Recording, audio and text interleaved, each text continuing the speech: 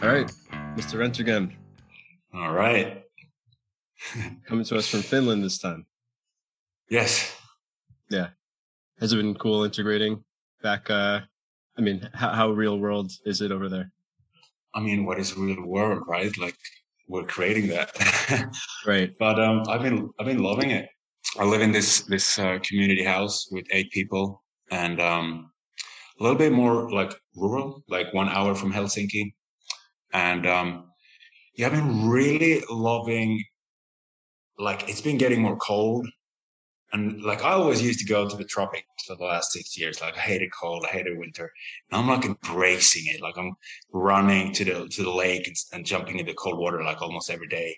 I like just like this attitude of bring it on. And yeah, I was at my summer cottage like a week ago, and I really had this insight of how much this ties into like embodying our masculine archetype, like consciously putting myself into, right, fuck it, let's do a winter, like it's going to be dark, it's going to be cold. Mm-hmm. Like, how do I, stay in my power and how do I keep shining even when the outer world gives me hardship, Yeah, I get that. Yeah, I've been in Thailand a while. I kind of miss the cold. I didn't think I'd ever miss the cold, but I'm eager to have winters again in the near future. And actually, I mean, your genetics probably thrive in it more.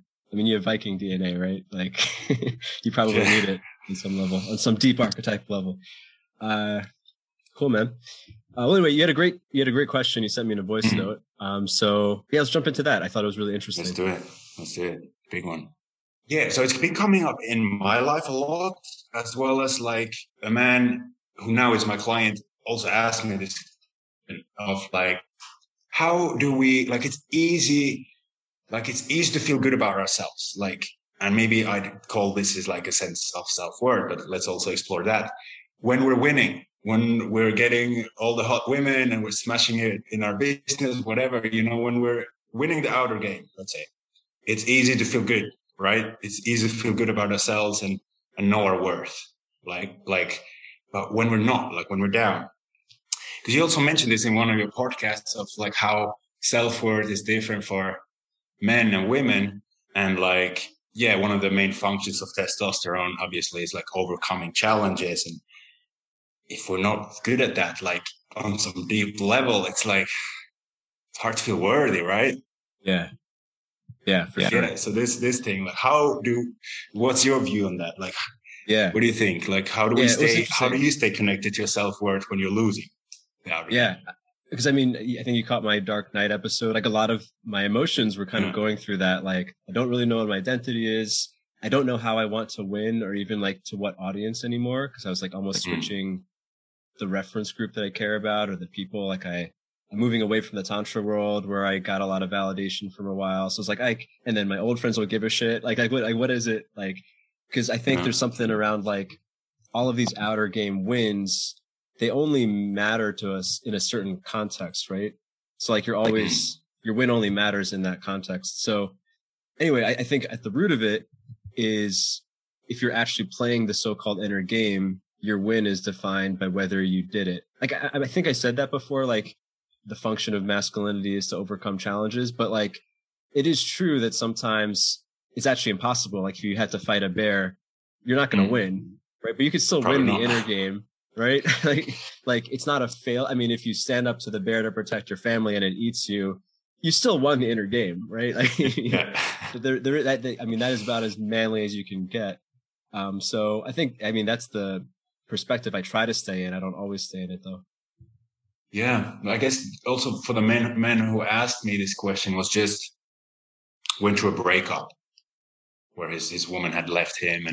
And I went through, like I kind of went through a breakup as well. And like, there were some moments where like there was things in my relationship scenery, which like where I was getting rejected and whatnot. And yeah, just like, so yeah, it's so much easier to get into like a negative thought loop when that sort of shit happens.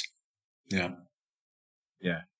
I think the inner game, outer game perspective is great. I mean, it's easier said than done because we all have egos and we do care about the wins, right? Like the money or the sex or whatever, the validation or the relationship staying together versus not. But yeah, it is kind of like the Zen thing of going into, well, I actually did the best I could with what I knew to do. Like what could I have done differently anyway? Right. And it requires, I mean, I hate to use the word ego, but like it is, you know, if you're attached to the outer game, it's an ego thing. Doesn't mean you don't feel the loss, but to beat yourself up, I guess, is the big thing. Like that's where guys, I think, really lose the inner game, is when they're now ashamed of something they messed up in. I mean, you can't change it anyway. Yeah. Something I've once said to a client, like just like a thought that came through that I felt was really powerful, was like, you know, he had this, obviously, you know, my clients are doing self-development, right? But like he had this thing of doing self-development. Like I was sensing he was doing it because he think he's not enough. And I just gave him this perspective shift. Like, you're working on yourself because you know you deserve more. No, you're not doing this because you're not enough. You're doing this because you know you can do more and you deserve that. Yeah. And that's good. Yeah. Cause I mean, I'm sure you've seen this. There's a lot of people who enter self-development because they have a problem, which is a good enough reason to get into it. They probably fix their problem after a workshop or two or in some self-inquiry. But then because the problem was a useful catalyst, they always find new problems. And in a lot of self-help communities, you're kind of celebrated for sharing why you're fucked up or sharing what's wrong with you because it's seen as vulnerable, which may or may not be true. But it's like, yeah, I mean, at some point you have to let yourself just play in reality. Like, okay, there's nothing wrong, nothing to fix, you know, maybe the problem was an invitation. And yeah, now I just want to do more things. I want to experience more things. That's all I'm developing myself for. Yeah. Yeah, the same client, like recently we did some shadow work and he again noticed like he's in this mindset of like, I'm not ready yet. I'll be ready for relationships and stepping into my purpose and all the great things that I want when I've done this and this work. And then we like snapped him out of that, and he came up with this, you know, new affirmation that he anchored, which was like, I choose to be ready now. Like, yeah, so that's that exact same thing. Yeah. So you had something you said with self-worth come up. Do you mind sharing more of what was going on for you? Well, recently I've noticed, yeah, one thing for sure I've noticed, like I have this story that I'm only like lovable and worthy of love. And I also only like receive love when I'm on top, when I'm winning, when I'm amazing. And like, I have this story that I need to be outstanding and special, which I can be, you know, when I'm in my good place, like, yeah, I can be in that space. But like, yeah, I know there's this limiting belief that like, for me to receive love from women, like I need to be amazing all the time. And that puts a lot of pressure on myself. Yeah. And I actually had this quite a healing experience just around a week ago. I was at Summer Cottage, like I said, with a lover of mine, a really beautiful connection, and we ate some mushrooms. And yeah, it was an interesting trip. Yeah, it was an interesting trip. There were some challenges. There was a lot of fun. And then we went to the sauna, and I made the mistake to roll a joint with some really strong weed. And I think I must have smoked most of it by myself. She might have had like one top. Anyway, I really spiraled down. Like I really started spiraling down. Like so much energy, so much sensation in my system that I couldn't ground it. Like, yeah, like there was a lot of moments where I just fully lost my grounding. I fully lost my focus. I was just fucking useless. And I went to all these negative, like things. And I kept sharing about it to her. Like kept letting her into my experience. And there was some really beautiful moments. Like there was like, I caught myself feeling some really, really like deep fear coming from somewhere. And just voicing it, then I just started to laugh and like kind of got on top of the fear. And then I cried. I had a huge release and I cried and it felt really great. But they just kept coming, like one after the other, and I just couldn't stay on top. And I just lost my grounding, and I was just like in fear state for like an hour. And I was just judging myself. Here I am with this beautiful woman in a sauna. We're tripping. There's warm water. There's a lake. Like we could be having the best time. And I'm in this fear state. So I was like judging myself for all that. And I just judged myself to be weak and like useless and all that. Like I was really harsh on myself at sometimes, or like I was just like, having really negative thoughts of myself for being a little bitch, basically. But then like she still loved me. She still just accepted me as I am and saw me in my fullness and like it just felt really good to be received and yeah, because I had this story like, okay, if I'm like this, like no one wants to be with me. Or if someone sees this side of me, like why would anyone love me? But then just still receiving her full heart and appreciation and respect. Well, I'm glad you had that really cool experience. Yeah. Do you mind sharing? A couple of months ago, I think we were talking about that word useless. Yeah.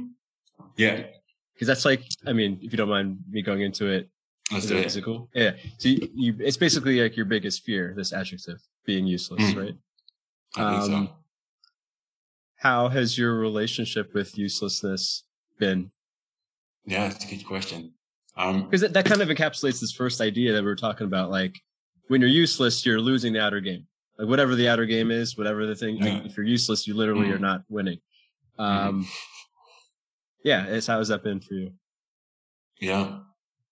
Well, that trip, for example, that was definitely a process in that, and like also like owning that and like coming out of that and being like, all right, like I still after that, like I came to a place where I was like, I'm okay with that. Like I'm okay with what just happened. Like I'm so yeah. So like that felt healing. There were some moments. There's been like yeah. So we had that one coaching session where you where I opened this thing up to you and received some mentoring. And you gave me this sentence of like, what was it again? Like, how can I get off of being useless right now? Yeah. Yeah. And that was like that was such a cool thing.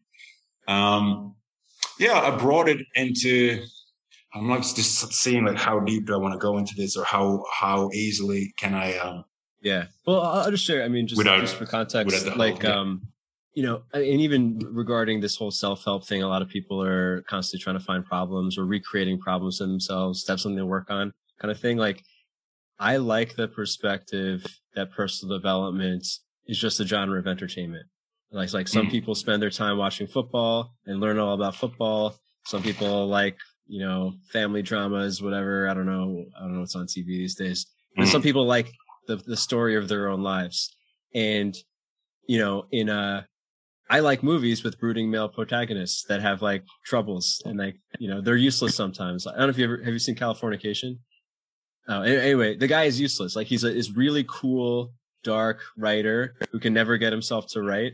And he's always just like being a bum basically, but it's really entertaining. And his life seems really fun, but he's also troubled. He's troubled by the fact that he's kind of useless. So I don't remember if I was thinking this when we were talking about that then, but this is just coming up now. Like there is something fun if you can just play your life like a drama. You're going to have shitty episodes, and that actually sometimes are the most interesting. For sure. Yeah. Okay. Being completely bluntly honest, I'm not fully on top of that yet. Okay. I'm not, I'm not fully on the, but there's been like very powerful moments where I'm with like some of the same women that she came up with. And like, I did that thing, like, I don't know if you remember, but there was this thing of meeting one of the lovers who some of that shit got triggered up with in me. Mm-hmm. And I was really in that state. I was like, yeah, like I was just smiling and confident. I was confident, and I was just like, yeah, I'm useless. I was just in my head, I'm like, yeah, I'm useless right now. I'm fine with that. Like, yeah, I'm sure I'm not attractive right now. Like, and just kind of being okay with all that. Yeah. But I think there's still a part of me that like doesn't trust, or like the part of me is still that thinks I'm gonna die if I'm useless. Like I won't receive love. I won't. yeah, I'll just be a useless piece of shit and excluded from the community and die. Like I still that inner child still needs tending, I think. Yeah. And that's where a lot of it comes from. You know, it's like the survival instinct of if you were in a small tribe of 150 people and people saw you as useless, you might get kicked out. You might get kicked out and then actually die on the desert, or for you, the ice. You know? Yeah, that, right? But, or just like wounds of the inner child who I don't know. Because when you're a baby, that's also true.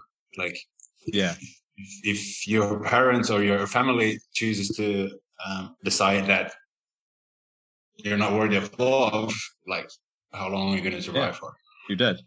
You're dead. Yeah. But of course, you know, that's not actually true. Yeah, there's something about like what audience you care of, because you said the community, right? I assume there's a specific group of people that you identify with or you're attached to, or, you know, so their opinions do in some way matter. You know, if they all hated you, that would be a very different experience than if they all loved you. Even though it is technically outer game, it's important. Not to say outer game isn't important ever, actually. But then there's something to like the attachment and the fallacy that it actually, you know, determines your survival. Like obviously your emotional reaction doesn't line up with the reality. No, definitely not. Yeah. You know, I mean, for me, because I this was like a cool thing to think about when you messaged me this idea, because I've been thinking about it a lot myself. Like, I think having a child soon triggered a lot of things, because like now I've been thinking a lot, like, what is my kid going to think about who I am in the world? What's my kid going to think about my sex cult memoir? Do I even want like my child, like my daughter, to be reading this book where I was like, oh, fuck, like, my child doesn't even exist yet and won't learn to read for a long time, but it gets in my head of like, this is a new audience that I now give a shit about, right? Like 5 years ago, I didn't care about anything, right? Like I was like kind of F you to everyone, except for like the people that validated me, which was like another kind of, you know, it's just one reality. So anyway, I think this is just an interesting topic, because I think you just said a few minutes ago, some part of you doesn't trust if you're losing the outer games. Did you say the word trust? I might have. I think I did. Yeah. Because I mean, that is the ultimate thing of like, faith is really the only answer. Like, can you trust that if you're doing everything right by yourself, your outsides will eventually match, even if you're getting rejected today? Yeah. So what do you think of having experiences like I did with this one woman that I have a beautiful relationship with, and like having that experience of getting the outside validation, even when I went through something that I judged to be useless? Like, do you see that as like a quote unquote healthy way to, I don't know. Yeah, I mean, because all of our inner game tendencies were programmed into us. Well, maybe that's not always true, but for the most part, right? Like self-worth stuff, childhood, who knows where it originated from? Like, I would say, like, what a cool episode of your life story, of your TV show, where like you dove really deep into an insecurity and everything turned out okay. I mean, that's kind of like how a lot of TV shows end. Like there's just like, something really sucked, but it turns out everything was actually okay, which is the moral. So I just think it's like a great piece of programming for your inner game that, you know, next time you're beating yourself up about something, you just remember, like, wait, people still love me even at my worst. Everything's cool. And then, yeah, you don't lose yourself so often, I would hope. Yeah. And even noticing, like, I might be the only one who's like doing that judgment. Like, yeah. Yeah. And the truth is, they're probably, I mean, you're going to meet people that actually judge you. Yeah, but which reality do you care about? This person you care about who you're very intimate with, or this other person, you know? And I guess the ultimate sign that you've overcome this insecurity is if you can be in a situation like you had in the sauna. She could not validate you because maybe she's insecure herself, and you're actually okay. Like, that would be a sign, you know? Yeah, totally. May or may not happen next time, but it will happen eventually. Yeah, for sure. And I do feel really confident in the fact, like, I still do have so much love for myself, and I still have so much trust in myself, and like, I'm really on my own team a lot. So I think that's not, like, it's not very far from being able to happen at that scenario. Yeah.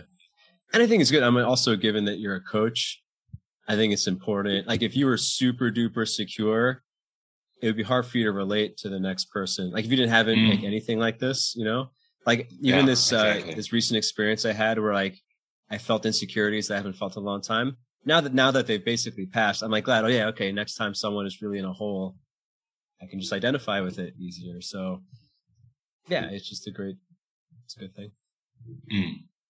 Totally. Yeah. I had the same realization because one of my recent clients is like dealing with the same things. And he even asked me like, well, wait, where do you stand with like your self-worth and how do you go about that? And I was like, yeah, just share that. Like, yeah, I'm not done. Like, I'm not like, I still have work to do there, but like means I'm more in touch with that stuff. And, you know, all that stuff is more fresh in me than if I never thought of the whole concept or something. Yeah. It's better to be 1 step or 2 steps like ahead, quote unquote, you know, like than 10 steps, 20 steps. Be like, whatever it is, it's like just knowing the experience firsthand, not like on an intellectual level. Like, you know, I had a friend his girlfriend is a psychologist or something, a therapist, I don't know, something like that. And her company wants her to take a life coaching certification. So she was asking, like, he was introducing her to me. He's like, oh, you're a coach. Could you tell her about like how to learn coaching? Like, what did you learn? What did you study? And I'm like, this is a very different thing in that, you know, they're just different ways of helping people. But a coach's education is like actually doing stuff, like going into holes and confronting stuff. And I'm trying not to say this in a way that is like arrogant, which I mean, it's just, but like, it's different. Like your ammunition and your credentials isn't from study necessarily, although reading is great. It's like through experiencing things and knowing that you've gone through it. Totally. Yeah, there was a joke I was told. I mean, from one of my mentor teachers, people. It was an unfunny joke. I don't know. I'll say it. I don't know if it's gonna land, but it's like a man falls in a hole, and he's like, "Help! You know, I'm stuck in this hole. I can't get out." And a psychiatrist comes by and it's like, "Oh, tell me how you feel." And it's like, "Oh, this sucks. I'm in a hole." And he's like, "Okay, well, let's talk about it for like a few years and we'll see where your parents fucked you up and then we'll see what happens." He's like, "Will that get me out of the hole?" And he's like, no, but you know, we'll have a bit deeper understanding. So he leaves. And then a priest comes by and the guy's like, help, I need to get out of the hole. And the priest is like, we'll say 40 Hail Marys and then, you know, we'll see. And he's like, oh, will that get me out of the hole? No, but you'll be closer to God or something. He walks by. And then a coach comes by and the coach jumps in the hole with him. And then the guy's like, well, why the fuck did you do that? Like now we're both in the hole. And the coach says, yeah, but I've been here before and I know how to get out. And yeah, anyway. I don't know if that, it's not really a funny joke, but anyway, yeah. I laughed. No, but yeah, no, that's definitely like, yeah, especially like if we were to compare like therapist and coach, yeah. Or like, I mean, in reality, we don't even need to jump into that hole because, you know, we still know the way up. We'll just like give them the steps or ask them the right questions or whatever. But, yeah. I really love how, like I've only had, how many sessions have I had with you? Like when I talk about you, I refer to like, yeah, Ruan Mepagala, he's one of my mentors. Like that's how I refer to you because you're the only podcast I listen to, by the way. Like I don't listen to any, like I've listened to so much, like I listen to a lot of your stuff. But yeah, even the few sessions we've had like have been really impactful. So, yeah. Anyway, where's it going with this?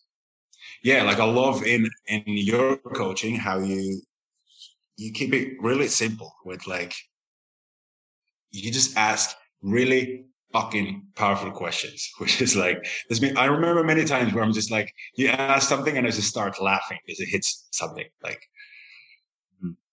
Yeah, thanks, man. I think this is actually something you messaged me earlier about like being ahead of your client or something.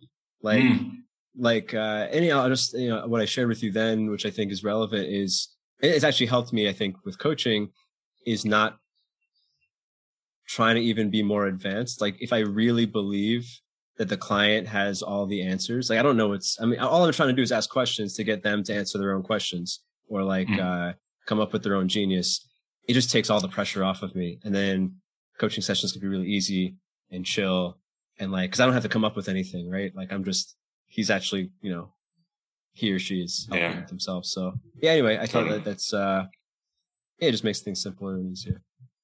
Yeah, I had this moment like last week where I was doing some really, like I was taking a client to like some really deep murky shadows. And it was like, yeah, we really went to some nasty waters. And I was like, holy shit, like, how do I bring it back up to light? Like there was a moment where I was like, okay, we're really deep right now. Like, and I was like, I was trying to do my input to, okay, we're like 50 minutes in the session. Like, okay, let's start guiding this back to like light and integrating the new belief, whatever. It wasn't happening. And then I was like, there was just a point where I was like, okay, I'm going to stop trying and I'm just going to follow him, kind of.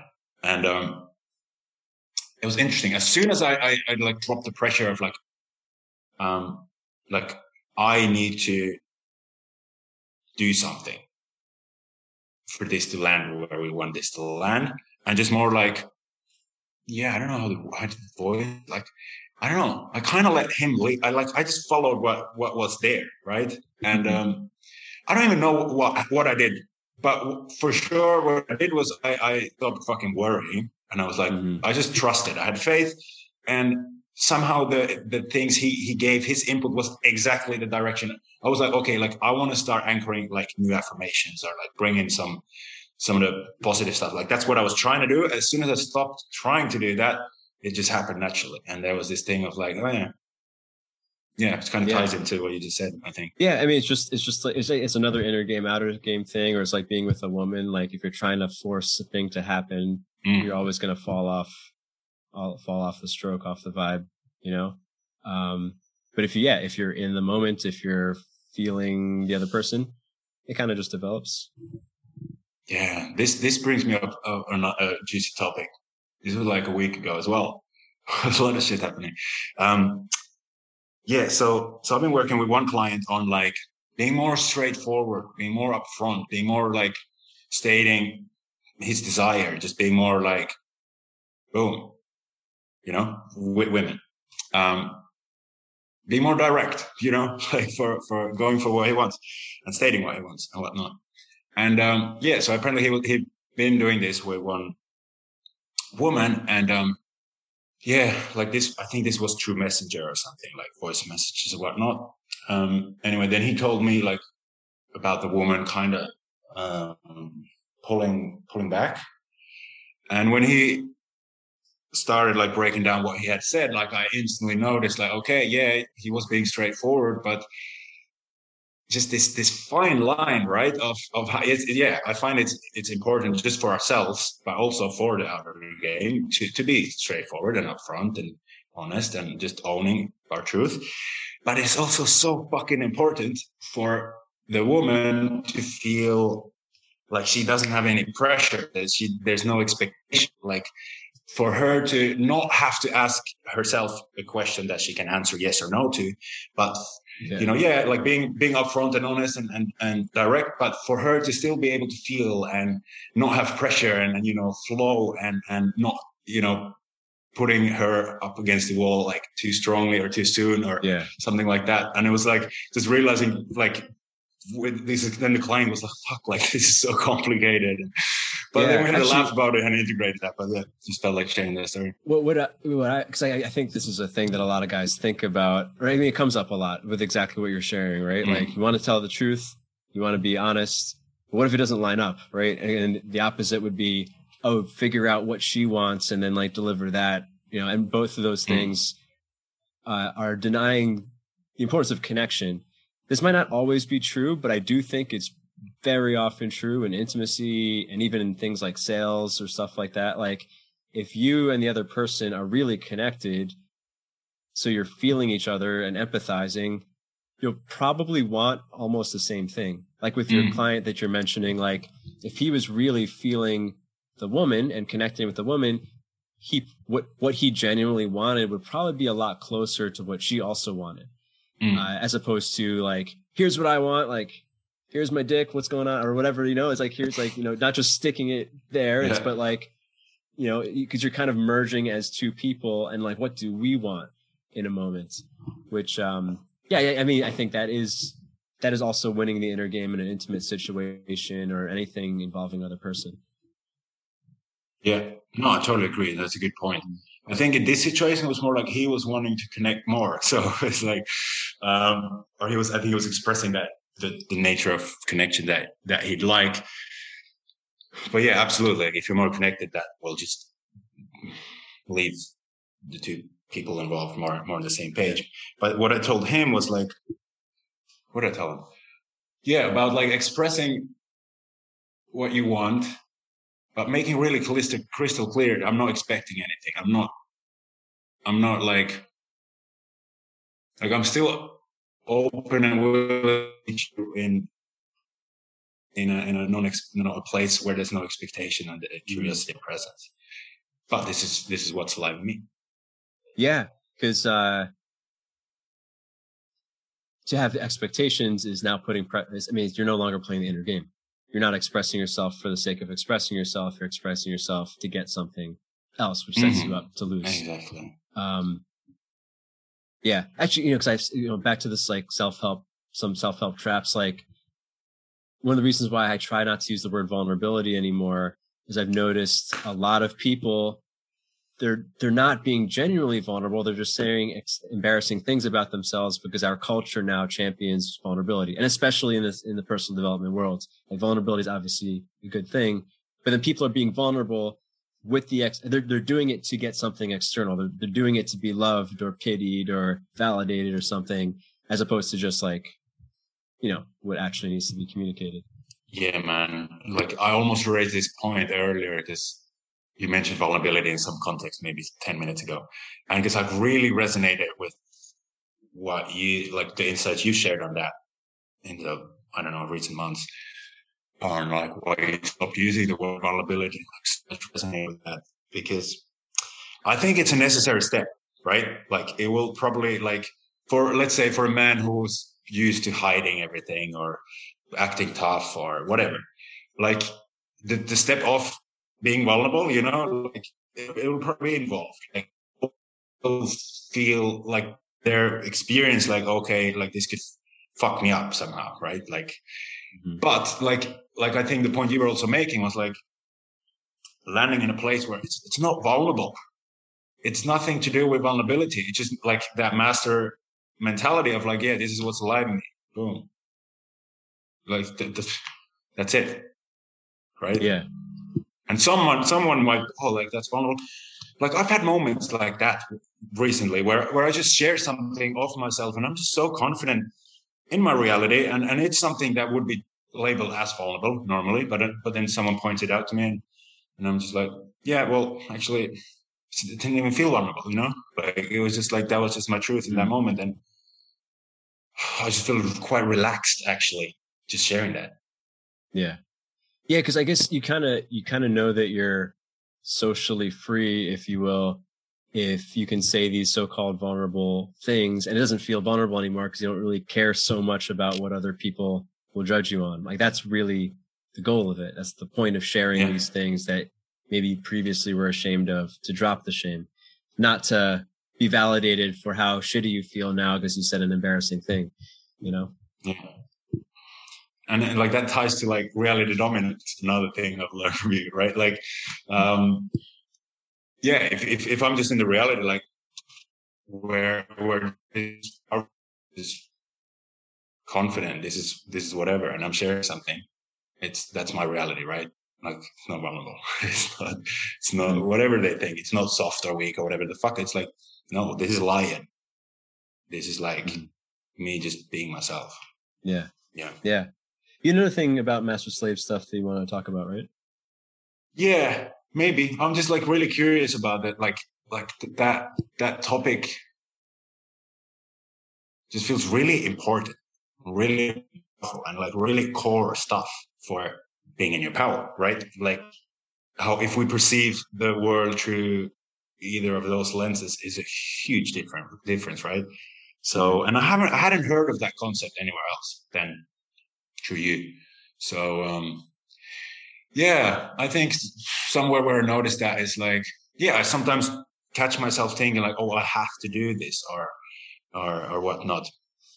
I guess I'm just curious, like, what are your ways to your, I don't know, practices to strengthen your master mentality?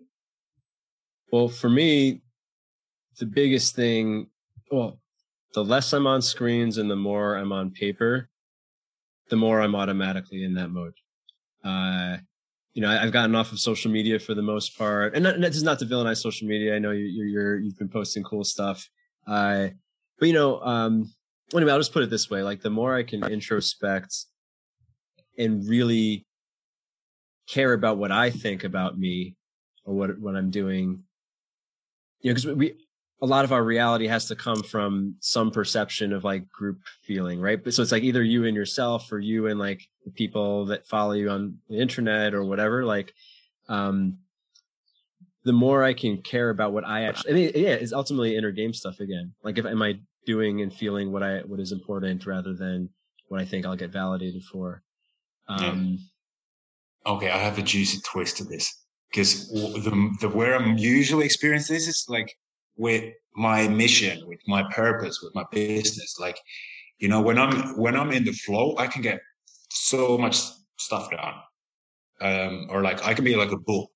I can work around the clock, build my course, whatever, and it feels good. It's like the most satisfying feeling. And then, like, I think what has happened, I do that 3 weeks in a row, and then I'm wrecked.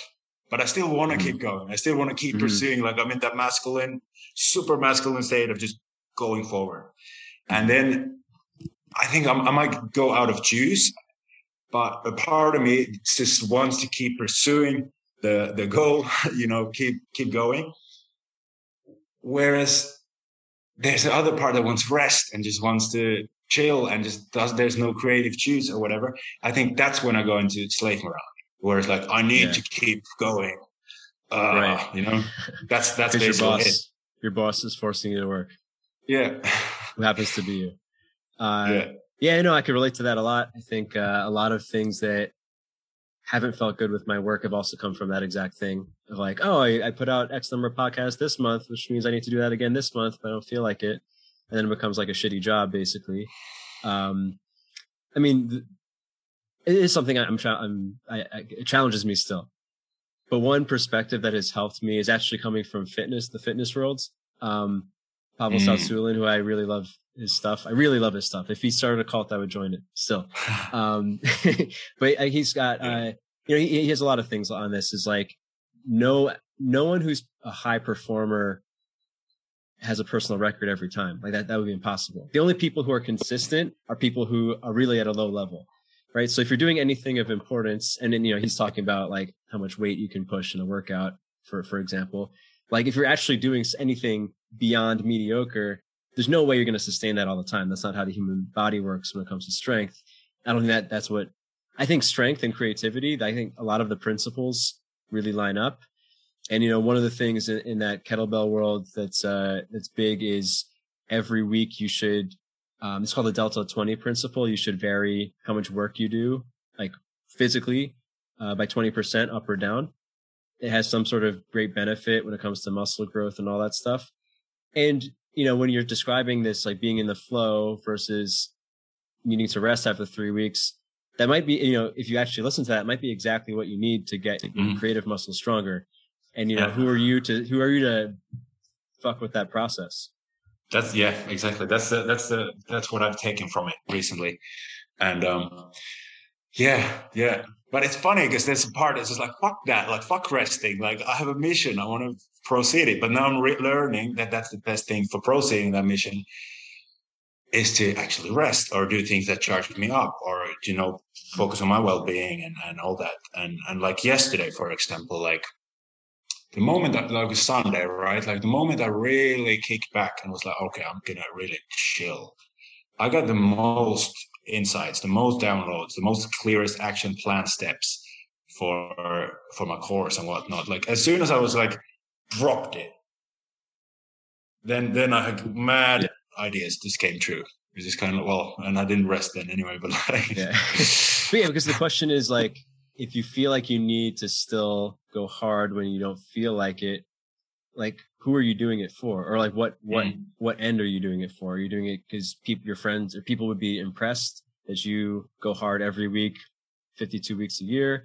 Is it to compare yourself to some ideal Mishka that you feel like you should be? You know, all of those things are taking you further away from yourself, which is what that relationship is needed for that inspiration and stuff. Yeah. But I do want to poke at one thing you just said. It's a recent realization for me of like the purpose of presence or winning the inner game or following your internal flow is not productivity, right? I mean, I'm guilty of this too, of like, oh yeah, I have to be Zen or I have to be present so that I'm more productive. Like that actually is just switching it again. Now you're pimping your own inner game to get outward results. It's like the same thing. It's like you're making the master serve the slave morality, you know, which is not the point. Like the point is something more intrinsic, like the satisfaction of doing the work you want to do on a work day and doing the chilling you want to do on a chill day, I would think. Yeah, totally.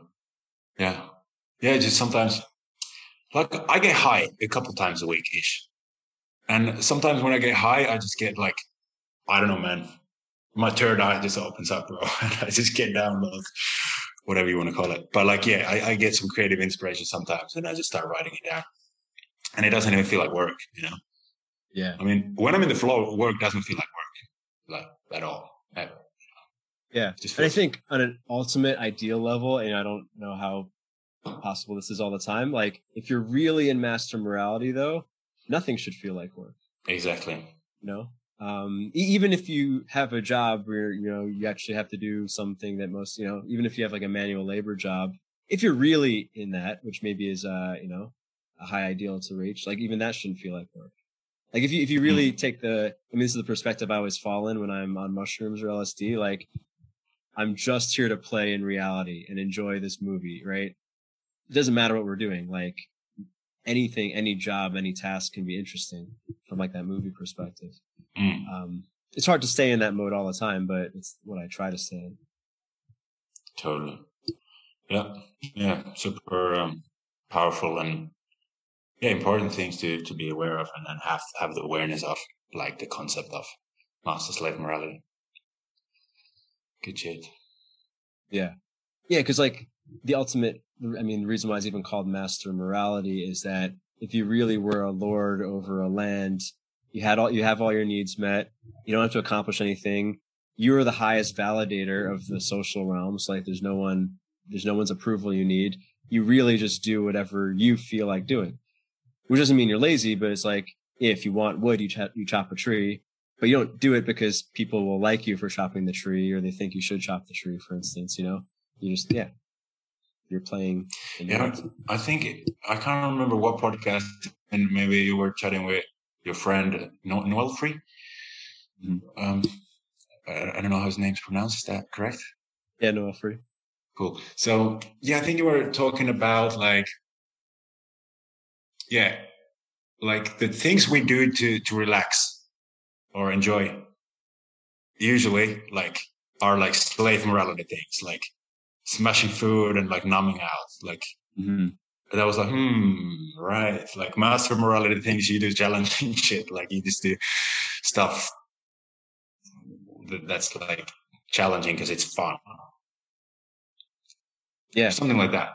That hit me. Yeah. I mean, you only seek to do nothing and lay on the beach and do nothing if your normal existence kind of sucks. Like if you're working a slave job all the time, of course you want to do nothing because the stuff you have to do. But yeah, if you're the lord of the land and like, you know, food is being created for you, you don't have to do anything. Like, what do you do for fun? You go hunting, you fight in wars, I don't know, whatever, you know, feudal lords did back then. That's what they actually did for fun. So, yeah, and I've just been finding, like, in myself, I really don't like doing nothing. Like, my favorite social activities involve some effort. And those seem to be the people I'm more drawn to these days. So, yeah. Totally.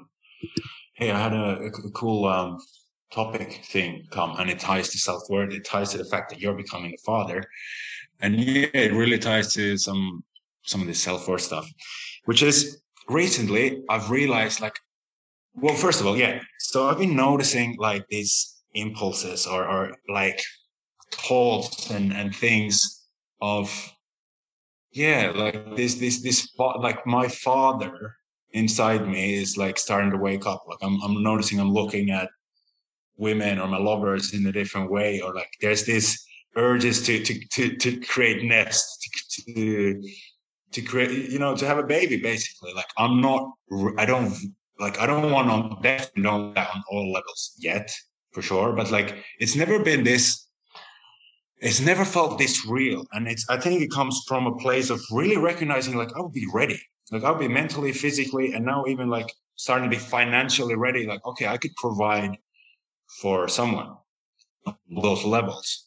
And that's the new thing. Because I've always known a kid, and now it's like, wait, now, like, if someone actually told me they're pregnant, like, I could actually handle that with like, and not just like get by, but like I would be able to do that with, you know, with a straight spine, sort of thing. And yeah, that's felt scary. That's felt good. But I've really noticed, like, I think that's such a source of self-worth somehow. Like the capacity, or like, for me at least, like I've noticed, and I've talked about this with some people, like, yeah, like how ready we feel, like how capable we feel to create life and provide and all that. Naturally, it would tie a lot to like how we perceive our self-worth. What do you think? Yeah, for sure. I mean, well, there's also some people who have children because they have nothing else to do, or like that's like their source of love. I'm sure, all of us know someone like this, who maybe their life is their kid and they had a kid because they didn't know what else to do with themselves.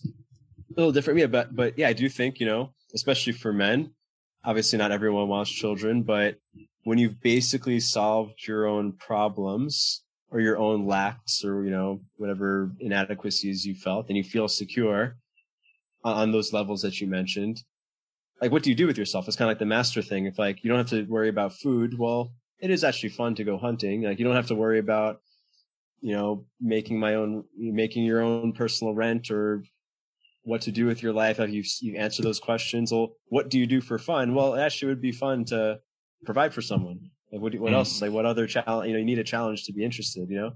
Whereas, I don't want to come off as judgmental, but like some people I know who are like definitely against having children.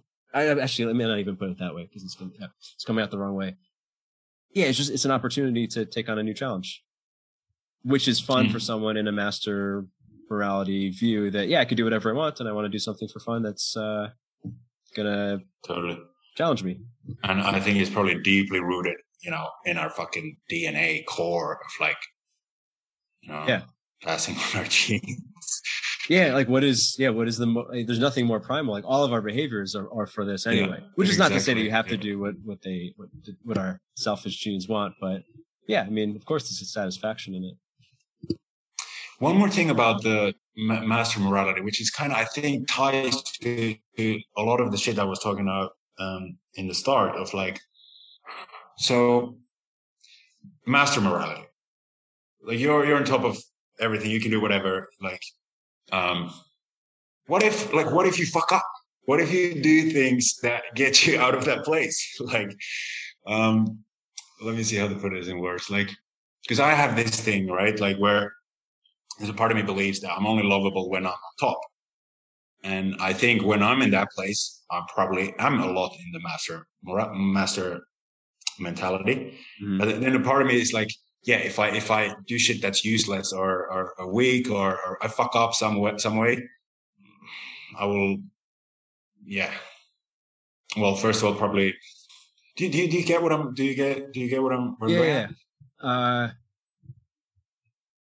Basically, what I'm asking is like the master would the master morality still not be scared of losing its spot? Basically, maybe. Okay.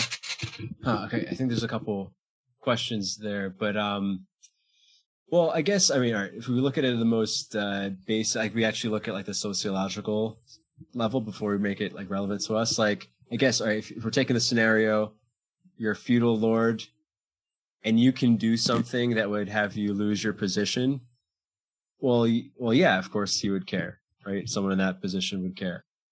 He wouldn't want to do something, which is why I think like the nobility or like people in those positions and historically really instilled certain values in their children, like honor and being brave and stuff. Like they did not want to lose that position, and they perhaps earned that position by embodying these characteristics of strength. But as far as us in reality, right? These are all metaphors. I guess it would come down to if you actually believe you would lose your spot from taking risks. It's like to be risk averse, obviously wouldn't. I guess like, are you willing to die on the battlefield for while doing the right thing? Like, did you catch my thing where I spoke about the Game of Thrones moments where the Tarleys die? Yeah. Did you catch that? Yeah. I mean, yeah, it's like they were choosing to die in the name of being noble. Like they were, I mean, you can't lose the outer game more than dying, right? Like they're choosing to die, but they were making the big balls move of like, no, I will not bend the knee. I'm going to die with my dignity intact, which, yeah, I mean, there's nothing more masterful than that. Yeah, that was a really interesting point that like cultures where men would die, like honor deaths, like, yeah, they wouldn't pass on their genes, but they'd be passing on the gene pool of that moral code, and that those societies actually stayed intact and strong. And the ones where that didn't happen would probably die out. Like, that's a really interesting point. Yeah. And it is hard, if you're thinking like, okay, I'm, yeah, my people will survive, but I'm going to die. Like you have to have a different worldview. You have to really be out of your ego, I guess, to like choose to be one of the sperm that didn't make it. But anyway, that's, I mean, we're talking like kind of in extremes, I guess, in your personal life. It really just comes down to like, I guess it's more, do you trust yourself to bounce back after a loss? Yeah. Or do you feel like you need to be perfect? Like, will one loss or one mess up or one moment of insecurity even mean that you're no longer cool in your own eyes? Like, if you think that's true, your masterfulness will never be secure. It'll always be, I mean, you're going to back up at some point. So, yeah. But I think that ties it down. Like, are you willing to take risks? Are you willing to die in battle? Type of thing. Yeah. Cool, man. Yeah, it's good stuff to think about. I mean, this is definitely stuff I've been pondering in myself, like this inner outer game stuff, and how literally to take master morality. I think these are good reminders for myself as well. Yeah. Cool, man. It was fun. It was fun catching up. Is there anything you want to share to everyone? Where to catch you? You can find me with my name. Okay. On Instagram, Facebook. And I'm still like I still have a lot of things I could talk about, to be honest. But okay, no, we can get into another thing. I need to go in maybe 10, 15, but we can get into another thing for sure. Yeah, it kind of came when we were talking about the instinct and desire to pass on our genes, create family or whatever, and you said that's the most primal thing. Well, I already mentioned like this topic of ejaculation control, and that, and like just that's a very primal instinct to ejaculate, right? Yeah, I just felt like talking about that topic, and obviously you have arousal course, and I think it's a very important topic for us men. Like, what do we do with that instinct, and how are we the slaves of that, or are we the master of that? And I kind of just feel like opening up that discussion a little bit. I've had quite a journey with that whole concept myself, and all that. Yeah, you're sharing that you find it's easier to be in control when you're in like a more receptive situation. maybe, yeah. I mean, I don't know if that's exactly like that. Well, basically, what I've noticed is like during this year, like starting this summer, specifically, like I've been getting more into like power play, like taking and like BDSM sort of stuff with my lovers and partners, and that's been really fun.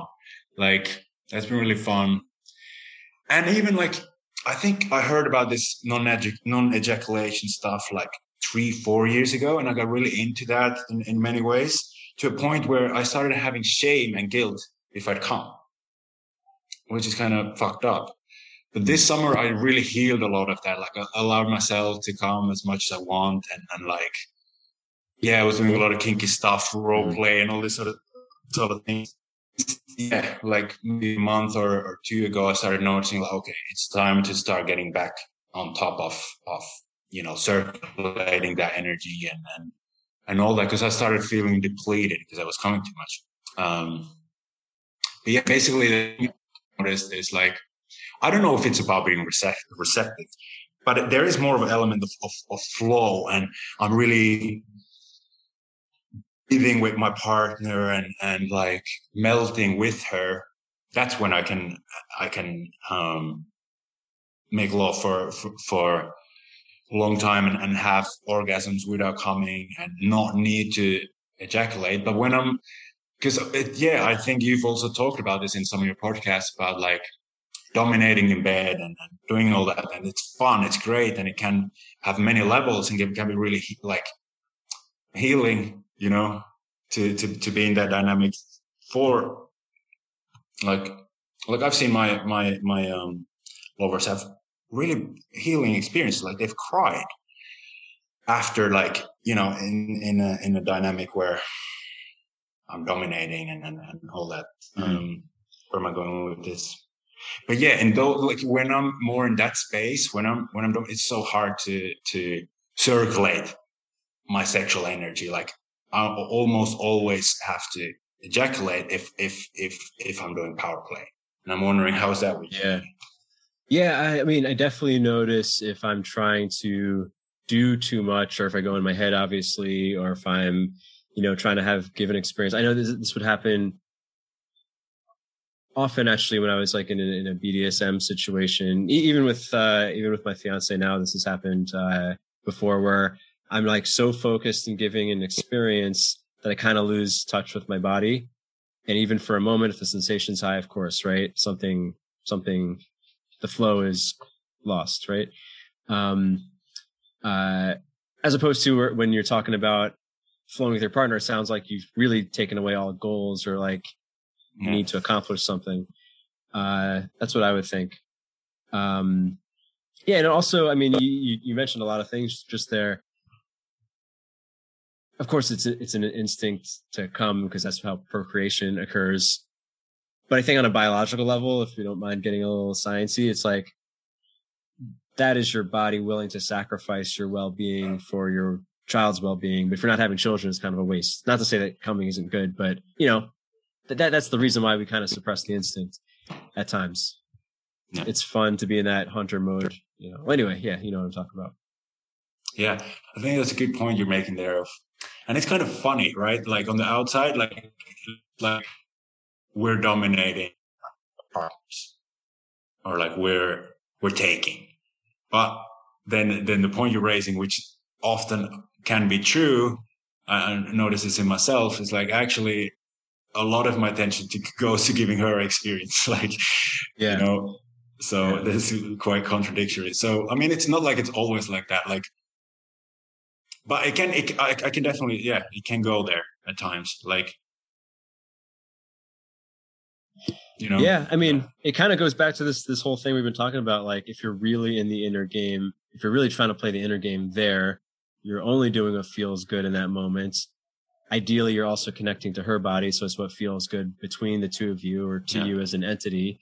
Which, if dominance is what's happening in that moment, that's what's called for.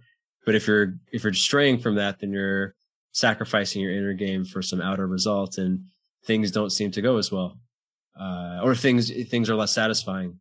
at the end of the day, or things go wrong. Like you come too soon. Yeah, something happens. You do something that doesn't feel good to her. Like all of those things happen from losing the inner game. Yeah, it's funny. That thing tied a lot of topics we talked about, like inner game, outer game. When we're in connection with her, we both will like the same things. Yeah, even master slave stuff. I mean, that is what dominance exactly. is. These are old archetypes, which is why they're satisfying in the bedroom for many people. Yeah. Mm-hmm. Cool, man. Well, I gotta run, but it's good catching up with you. Good catching up, man. You're gonna be in Europe the rest of the year? Yeah, I kind of feel like challenging myself and staying here for the whole winter. Keep swimming in the icy lakes, and cool, man. Practice my masculinity and going through the winter. The Viking cold. Yeah. Yeah. Cool. Yeah, well, I'll be in Europe probably next spring. I'll let you up. Cool, man. Awesome. Yeah. All right, take it easy. You too, brother. True.